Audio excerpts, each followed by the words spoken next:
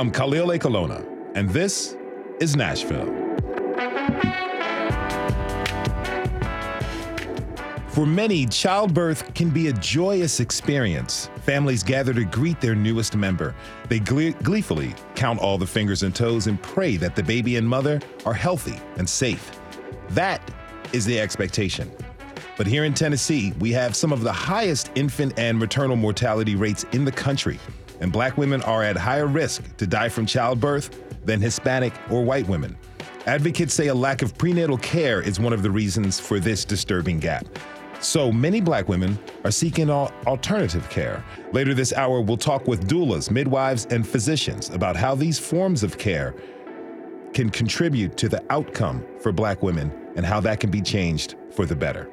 But first, every year, dozens of bills related to guns are introduced in Tennessee's legislature. Conservative lawmakers don't have an appetite to restrict firearms, and Democratic lawmakers don't have the numbers to push for changes. So, as the years have gone by, gun laws have loosened. It's become easier to have guns and easier to carry them in different settings. As this new legislative session is gearing up, WPLN's criminal justice reporter Paige Pfleger has been taking a look at what bills gun control advocates are keeping a lookout for. And she joins us now. Hey, Paige, how's it going? Hey, good. Thanks for having me. Thank you for being here. So, where should we start? Yeah, so I think it would be good to start with the conversation that is ever evolving around arming teachers. So Republican Representative Jay Reedy recently filed a House bill that would allow local directors of schools to essentially deputize certain employees like teachers or other personnel to carry a concealed handgun on school grounds. So right now, as it stands, that power is only granted to school districts that are considered distressed rural counties. So they couldn't otherwise afford something like a school resource officer or a security guard. And it's very unclear, I should say, which districts, if any, have actually utilized the law as it stands. Our education reporter, Alexis Marshall, is actually looking into that right now. The bill does not have a Senate sponsor and could not become a law without one. And gun control groups like Moms Demand Action Tennessee are hoping that it won't get a Senate sponsor, or if it does, they plan to oppose it. Now, are there other anticipated bills that gun control advocates plan to oppose?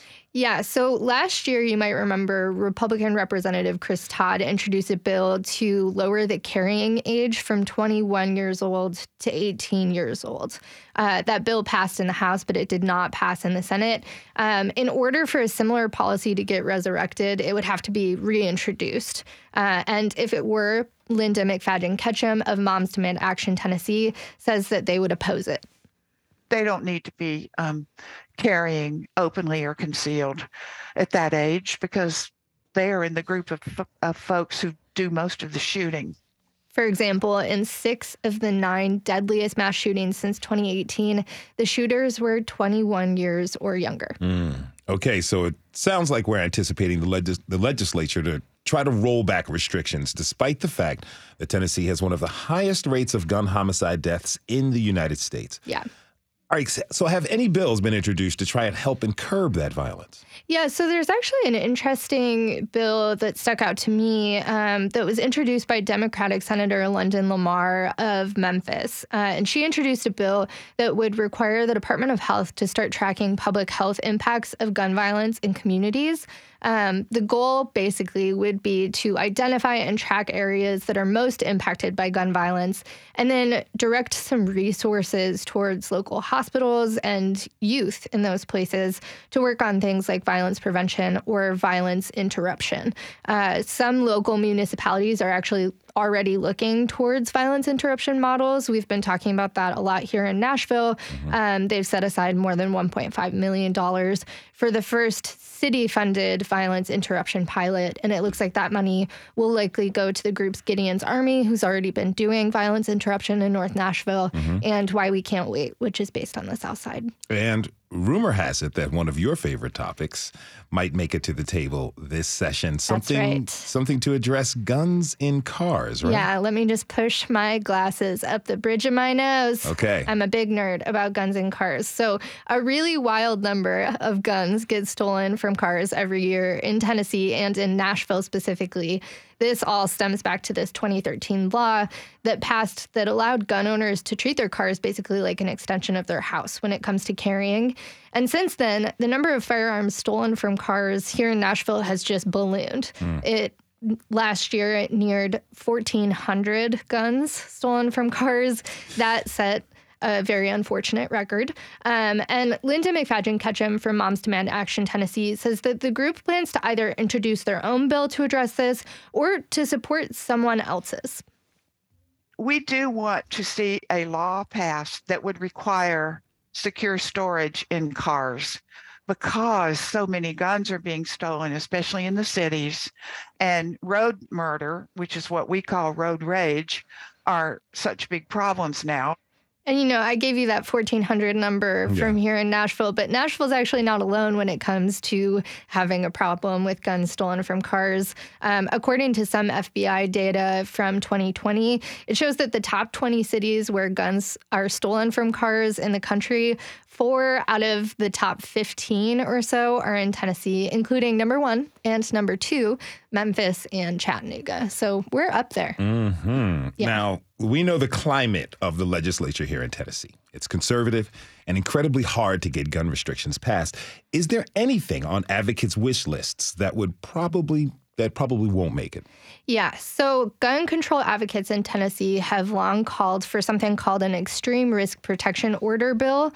It's more commonly known as a red flag law. These laws allow families or law enforcement to request that someone's access to firearms be restricted temporarily if that person is at risk of harming themselves or potentially other people. Advocates say it would help prevent things like mass shootings, which, of course, have been in the news this week. It would also help with domestic violence deaths. Tennessee has one of the highest rates of women killed by men in the country. Often those crimes are committed with guns. And it could also cut back on gun suicides. So more than half of all suicides here in Tennessee are completed with a gun, and 58% of gun deaths in Tennessee are actually suicides. While Moms Demand Action Tennessee and other gun control groups want to see a red flag law introduced, they still can't find a Republican lawmaker who would be willing to sponsor one. Paige Pfleger is the criminal justice reporter for WPLN. Paige, as always, thanks for breaking this down, and thank you for your reporting. Of course. We have to take a short break. When we come back, we'll examine some of the problems Black women face in childbirth and some of the gaps in prenatal care. Are you Black and pregnant? What concerns do you have about childbirth? Tweet us at This Is Nashville. We'll be right back.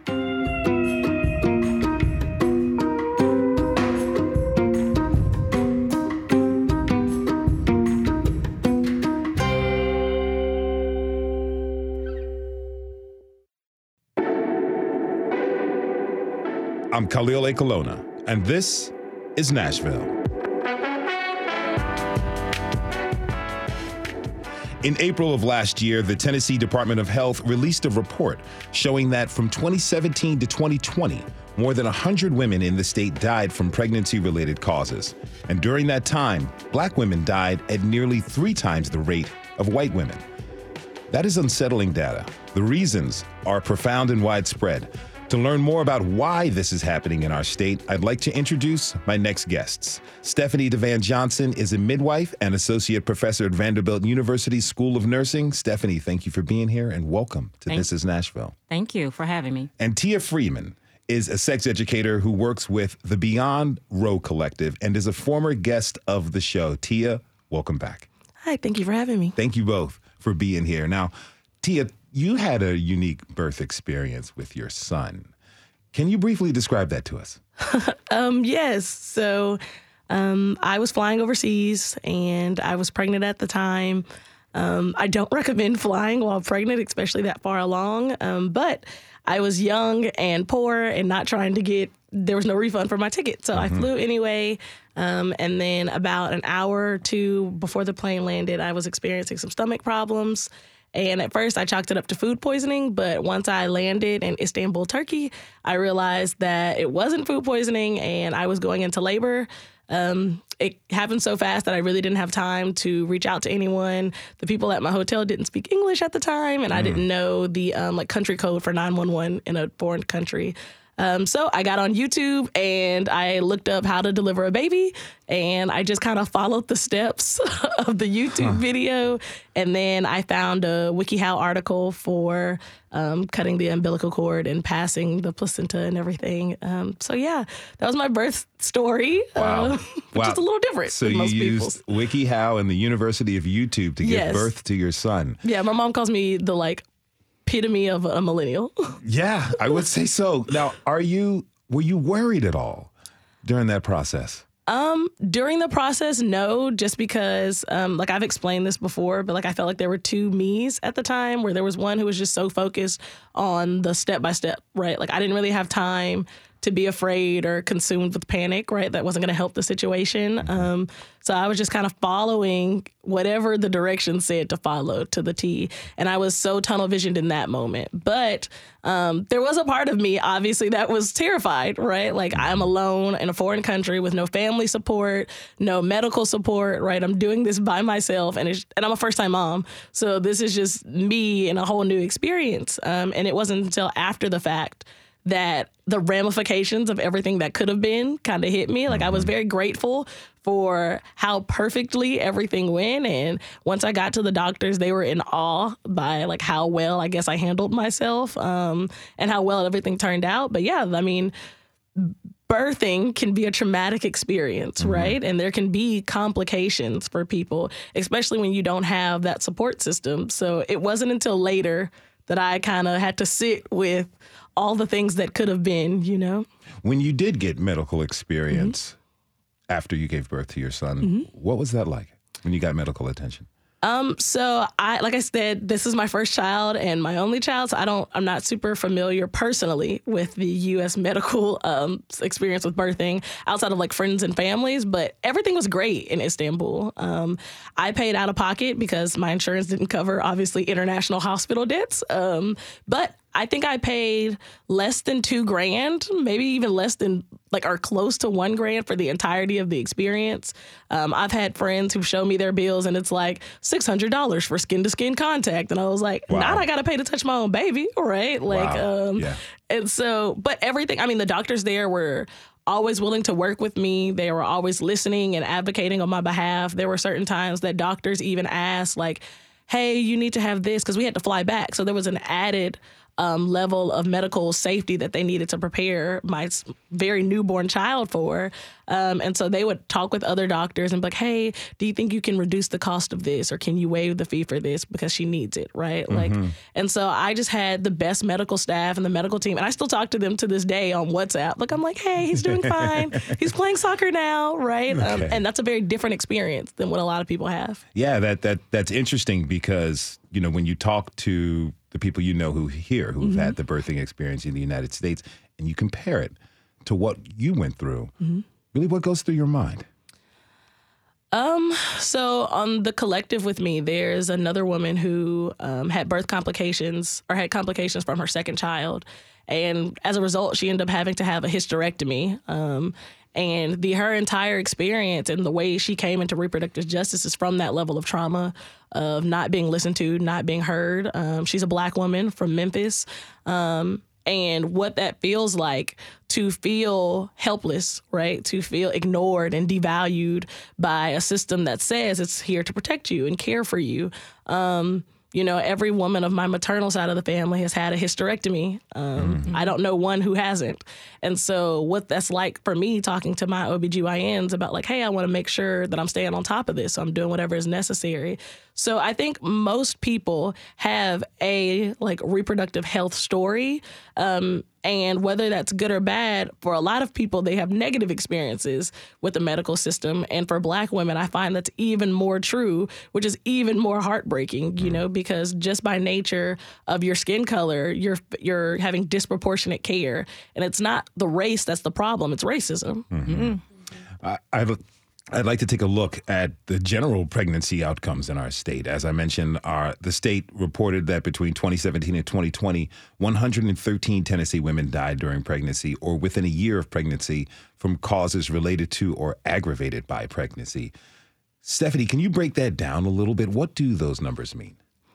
Those numbers mean that Black women disproportionately than similarly positioned white women or Hispanic women during labor or within a year after their delivery, in some way, shape, or form, had a catastrophic event that caused their death. So whether that was they went and consulted their physician or midwife and had signs and symptoms of shortness of breath or something that leads to a complication and the right steps weren't taken as far as diagnostic tests or blood work or anything were not taken to highlight or to point a finger at, no, shortness of breath might be a cardiomyopathy, your heart might be enlarged or something like that. So their signs and symptoms potentially were not listened to, which is documented in the literature that a lot of Black women, women of color,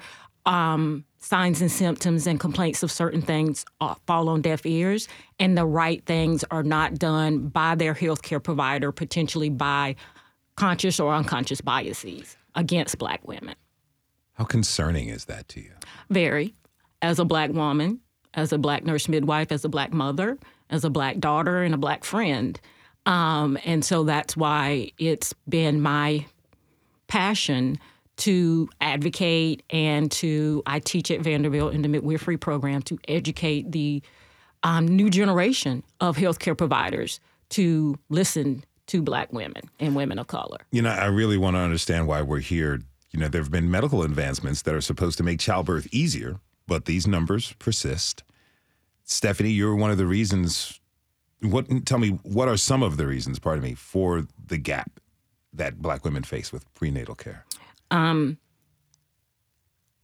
It's racism and not race. There's a lot in the literature that touts that Black women or women of color come into pregnancy with increased comorbidities for certain things, high blood pressure, diabetes, potentially overweight.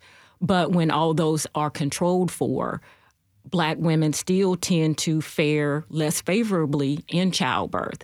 And then similarly positioned white women or Hispanic women. So what is the difference?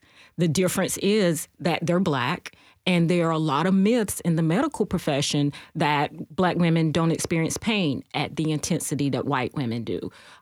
They experience it less or more exaggerated. So what they're saying is if a Black woman is complaining of pain and is acting like her pain scale or saying her pain scale is a 10 out of 10, it's really not that bad. Or that, you know, I've seen in medical books that Black people have tougher skin than white people do.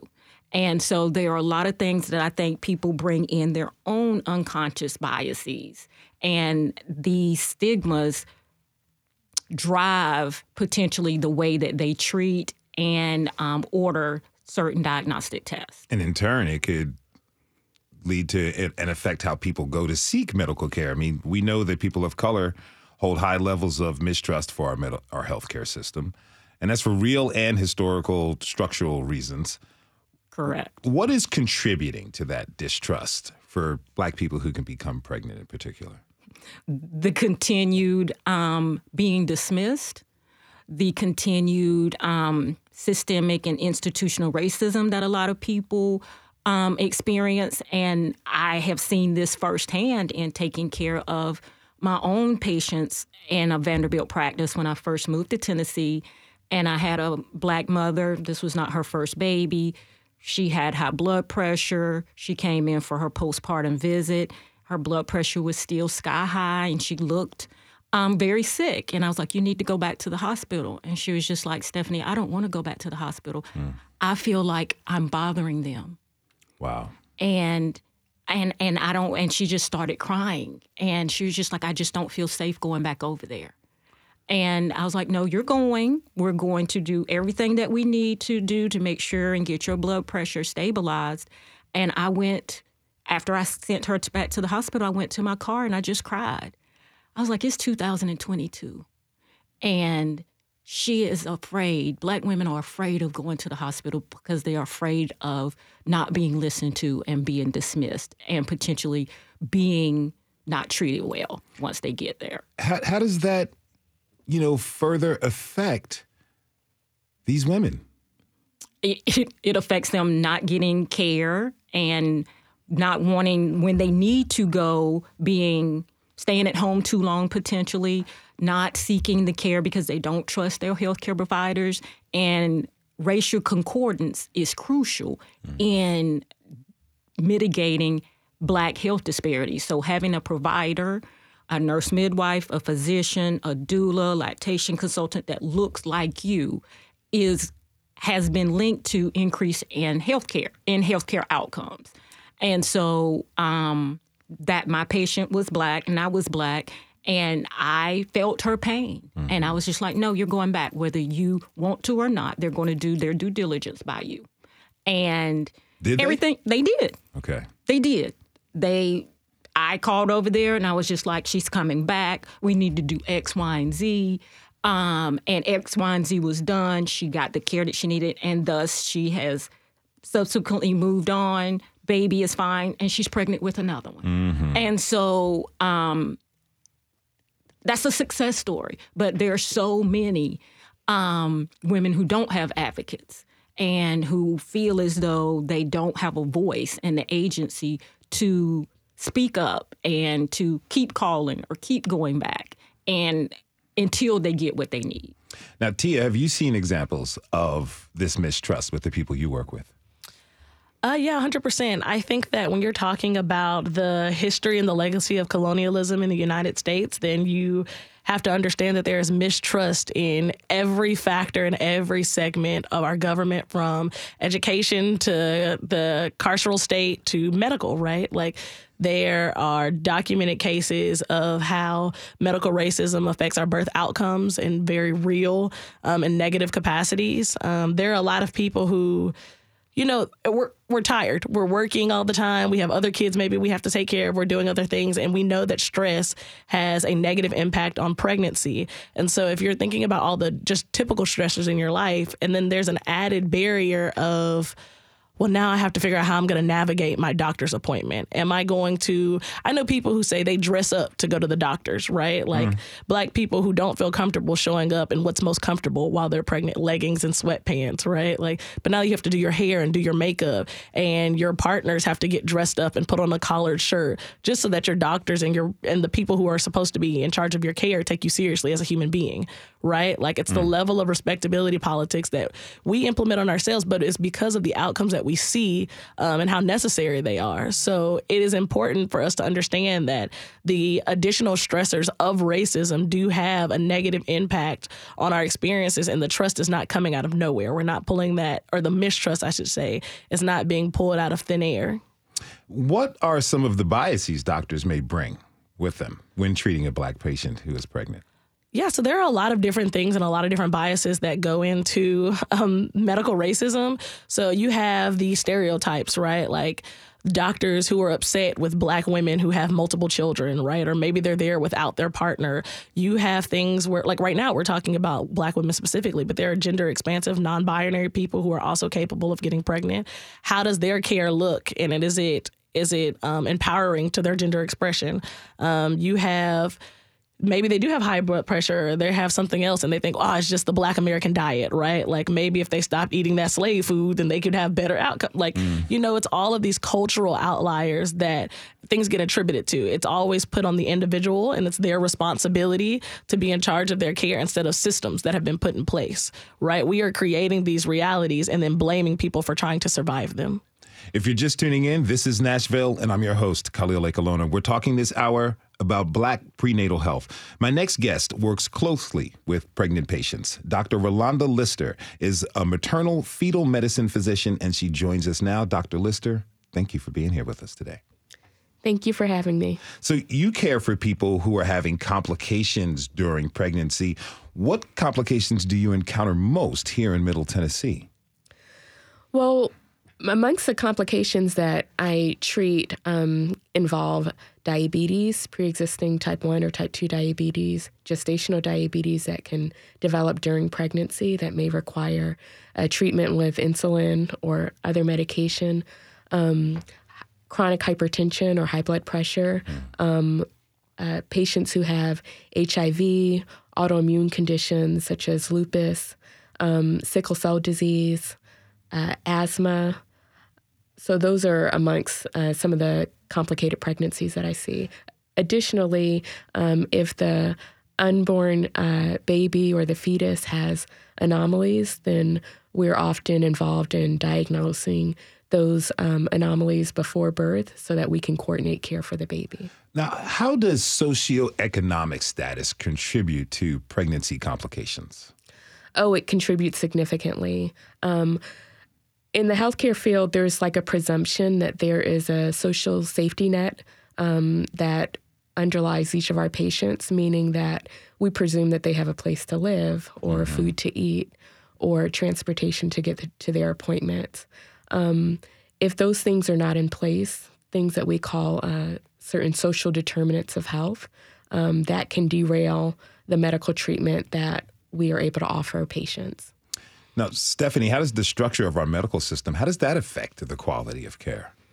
The structure right now, as far as in the maternity world, so being a doctorally prepared nurse midwife, I'm a nurse scientist, I educate, and I teach. So the structure is with nurse midwifery, we are trained in the normal to detect the abnormal. So nurse midwives usually take more care of more lower risk in collaboration with, say, Dr. Rolanda Lister as the maternal fetal medicine. So the structure is they can have a nurse midwife or they can have a physician for their prenatal care. And if anything goes awry that needs medical intervention, then that's where Dr. Lister comes in. So it's a very good, if structured correctly, it's a very good working relationship where the nurse midwife knows their scope, and if anything skews outside of their scope, then we consult with the physician. A lot of physicians sometimes feel as though nurse midwives and physicians are competing for revenue, for patients, and we're not competing. There's no reason for a low-risk birthing person, individual who has no pre-existing comorbidities or anything, or even if they do, no reason why they can't have a nurse midwife who is trained in the normal to detect the abnormal and have lower instrument delivery rates as far as vacuum C-sections, forceps and things like that. But if something, not all birth goes as predicted or as people want. So if that comes up, then that's where the physician can step in at. Okay. So in the right situation, it could be an awesome working relationship, but there's a hierarchy, and physicians don't sometimes admire or look at midwives kind of as equals. Okay. Like we're kind of less than. Okay. Now, you said something that stuck out to me. They said that there's no reason why a pregnant person should not be able to receive good quality care. Yet here in the United States, we have a higher mortality rate compared to other wealthy nations. Why is that, Dr. Lister?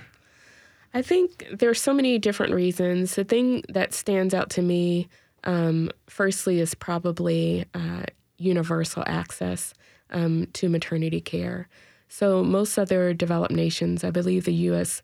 Is an outlier in that we are the only developed nation that doesn't offer universal health care to its citizens. So I think that that's one of the things. But alongside that, some of the public health measures, and this kind of goes back to what we call the social determinants of health, but I think we know from the historical record that a lot of these social determinants of health are really rooted in the systemic racism that kind of was the foundation in terms of like, land ownership, redlining, systemic inequities that really kind of is the overlay to why some patients may not have equal access to care. Earlier we were talking about the reasons why Black women don't necessarily trust the medical system. In your experience, are doctors talking about that lack of trust? I think the conversation has started to build in that manner. As a Black physician, I have a unique purview because I have the lived experience of being a Black citizen in the United States, and then also being part of the medical establishment that has betrayed Black women. So a lot of times what I see in my practice, especially Black patients, it's almost like an exhale, like they can feel comfortable that they have a provider that not only is knowledgeable about their pregnancy complications, but can also relate in on a deeper, more genuine level, and someone who kind of has that similar, comparable lived experience. Now, Tia, you shared some of what you went through. What would you like to see change when it comes to Black maternal health care? I think originally it'll start with education, right? I think that there's a lot of ignorance when it comes to what pregnancy is, what the outcomes can be, and what support exists. I know it wasn't until I was an adult that I even learned about like doulas and midwifery as its own like a profession in conjunction with, doctors and physicians. I'm originally from South Carolina, so I kind of knew about like your grandmama who you called over to help, but that was the extent of it. Yeah. I think that, so the education is a huge piece. And then also, I think our country needs to shift its focus on what our priorities are. It's one thing to say like, hey, we care about maternal mortality, or we care about, making sure that there is equality in our medical field. But it's another thing to put your money behind that, right? So things like universal health care would be important. Things like ensuring that Black women can get lactation classes, things like securing housing and economic security, because like one of the tenets of reproductive justice is the right to parent your children in safe and healthy environments. Mm-hmm. And your children includes the ones that you're hoping to bring into this world, right? And so it is very difficult for someone to have a positive pregnancy experience when they're still wondering if they're going to eat today. Mm-hmm. And so access to maternal and paternal leave, right? Access to insurance that covers all the procedures you need, and you don't have to skip out on an ultrasound, right? And your medications and your prenatal vitamins, and being able to get that, not just having to set up an appointment with your doctor to pick it up at the pharmacy, but making things convenient, because people work, they don't have transportation, they lack access to a lot of different things, and how are we evening that playing field? I think those are one of the things. And then just communal support. Who's going to help you if you have to take off work? Look at your other kids while you go to the doctor. How are we insulating families to support their right and their decision to have children? Tia Freeman is a sex educator who works with the Beyond Row Collective. Tia, thank you for coming on to the show, and thank you for sharing your experience. Thank you. Stephanie Devan Johnson and Dr. Rolanda Lister will stay with us through the break. When we come back, we'll take a look at the solutions and alternatives that many Black women have sought out for better prenatal care. Are you pregnant? What options are you considering? Tweet us at This Is Nashville. We'll be right back.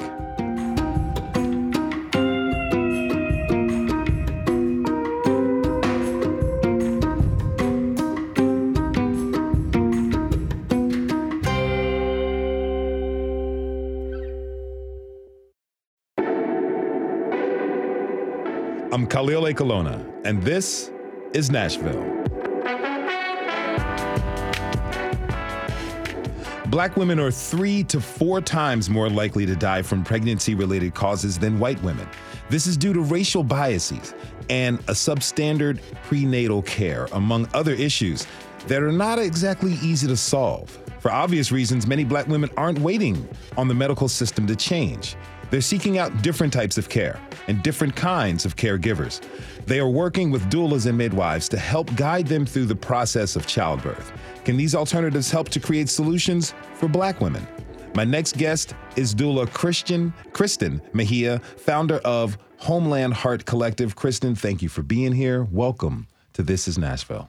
Hello. Thank you so much for having me. It's such a pleasure to be here. Really appreciate you being here. So we're going to start with the real basic question. Can you tell us what a doula does? Oh, yes, super basic. Okay.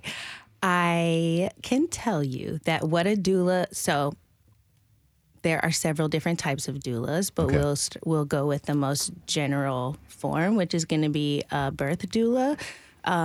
So what doulas do are provide emotional support, non-biased, educational, evidence-based support to clients during their pregnancy, labor, and delivery, and their postpartum period. So usually up to about the first 6 weeks of them having a baby.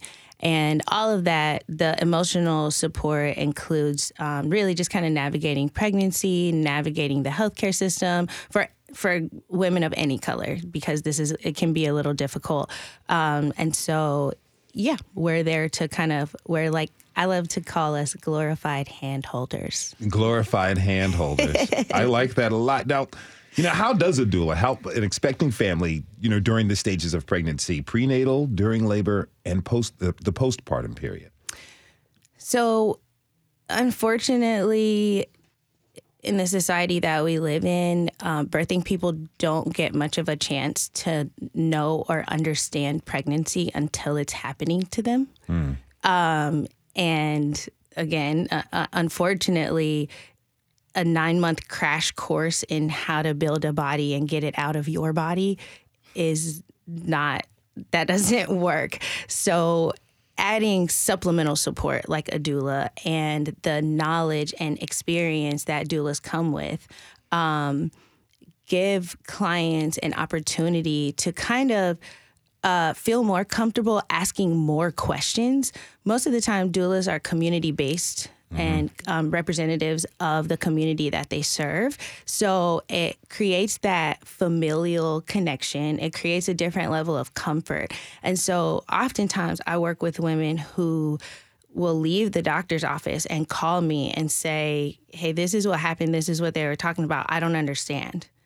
And my first question is always, well, why didn't you say so? Why didn't you ask?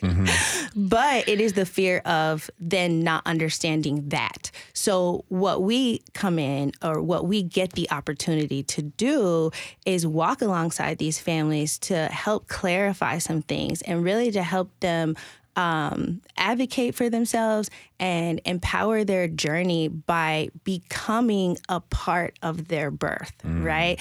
A lot of times, the appointment is something that is happening to them, not with them. There is not this shared decision-making process. There is not the overhaul of options for the mom, because most birthing people are birthing in a system. What they are being given is what they are allowed. It's not this is the whole list of things we offer. Which one would you like to do? This is what we do here. This is how we do this. This is what we're going to do with you. And it's a lot of the agreeable head nodding. And so as the patient, you're just kind of like, oh, okay, okay. Particularly if it's the first time you've had a child. Exactly. If it's the first time you've had a child, if you've never been exposed to pregnancy, right? So let's say if you're an only child yourself and you don't have any siblings that have ever had children, or you've never seen your parents have children, just any of that stuff, you're in an entire world where you also live in a society that says, here are the people that we trust with this experience. Listen to what they say. Now, there's a movement of Black women who are using these alternative methods of care. How are you informing the Black women about the options they have when it comes to care while they're pregnant?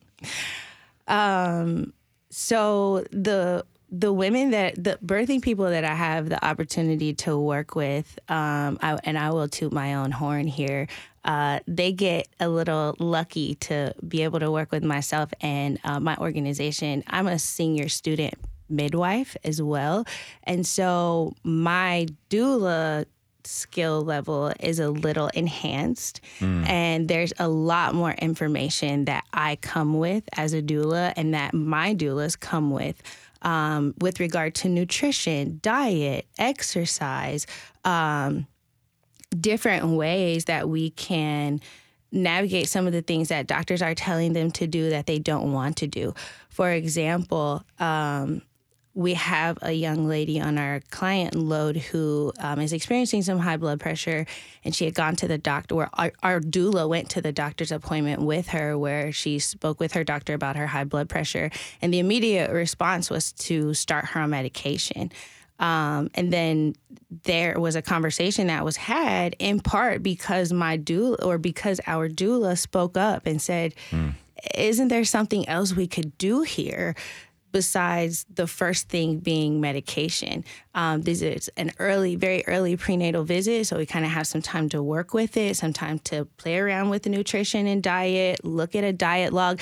We are starting to understand, especially as the community of Black people, that there are other ways to be healthy in general, right? And so all of that comes back down to the way that we give birth. And we're realizing, wait, there has to be a different way than what we've been doing before. There are plenty of other ways. Vanderbilt Nursing School professor, Dr. Stephanie Devane Johnson, and maternal fetal medicine physician, Dr. Rolanda Lister, are still with us. Now, Stephanie, you are a midwife. Some people get the work of a doula and a midwife confused. Can you explain to us what a midwife does? I would love to. So a certified nurse midwife, so there are different arms to midwifery. There's a certified nurse midwife, which I am. So I went to nursing school first, then went back and obtained advanced training to do well woman GYN and deliver babies, take care of women from menarche to postpartum to menopause. And then there are midwives who are trained the professional way, which is Kristen. And so she is getting her midwifery training with another nurse midwife out in the community. So being a nurse, I kind of bridge the gap as far as I have the medical knowledge and being a nurse midwife. And so a doula is not technically medically trained. They're trained in comfort measures. Let's change positions. They have training in, we give training in nutrition and help with breastfeeding and ways to decrease stress, things of that nature. But the doula's job is for help advocate and help guide. And sometimes we as healthcare professionals talk above where patients can understand. And sometimes the doula translates. So they're like, okay, they said X, Y, and Z. So this means in layman's terms. Yes. And so that in the birth world, the doula is like if somebody came from another country and they spoke Spanish and we didn't speak Spanish, they got on the interpreter line. Okay. The doula can sometimes serve as the interpreter line for us and break everything down. Okay, now you have options.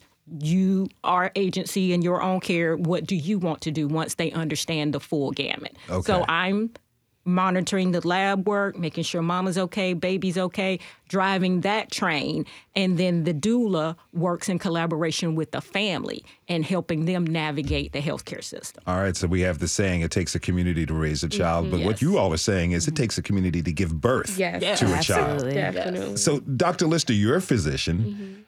How has the medical community, how have they reacted to the involvement of doulas and midwives in the childbirth process? Well, I'll start with myself. Okay. I love doulas and I love midwives. And when I was first given this invitation, I actually did not know that Stephanie and Kristen were the other participants. But I was told that there would be a doula and there would be a midwife. And I just had this sneaking suspicion that it might be my two favorite people. And the reason why what I envision is delivering prenatal care, even high-risk prenatal care, in collaboration with our community doulas and our midwives. And we have actually kind of operationalized that, or we are attempting to operationalize that in our practices. We've done bidirectional education so that as a physician, I can understand what some of the anxieties that some of my patients might have that may feel a little bit uneasy to talk about their, to their doctors with. I can kind of understand that. Kristen has taught me a lot about some of the community resources that are present, like, to support moms. So like we were talking about earlier, the social determinants of health, I had a patient who was homeless in the hospital and it was hard to discharge her because she didn't have anywhere to go. So I called the housing department. It was kind of hard to make inroads that way. I called Kristen and she was like, oh, yeah, we have a fund that pays for Airbnbs, for patients who have, short-term housing insecurity. If you go to Kristen, we've done trainings at Kristen's, setup. I don't even know what to call it at your place at Homeland Heart. So I think that in the future, there's a lot of opportunity to have collaborations. I refer to Homeland Heart very frequently, even for my high-risk patients, particularly if they're Black, because I know that they're going to get that emotional support that they need. Okay, so, how can we improve the outcomes for Black women and their infants? I'd love for all of you to answer that question. Dr. Lister, let's start with you. I think in terms of the collaborative nature of what we are wanting to create together, I think if all patients had navigators in the form of doulas that can kind of handhold them through pregnancy, I think that's one of the things that'll help improve access, address whatever barriers to care that they may have, and also to provide, more in-depth, culturally sensitive education. I think that's one of the main things that we can do to help better outcomes for moms and babies. Kristen?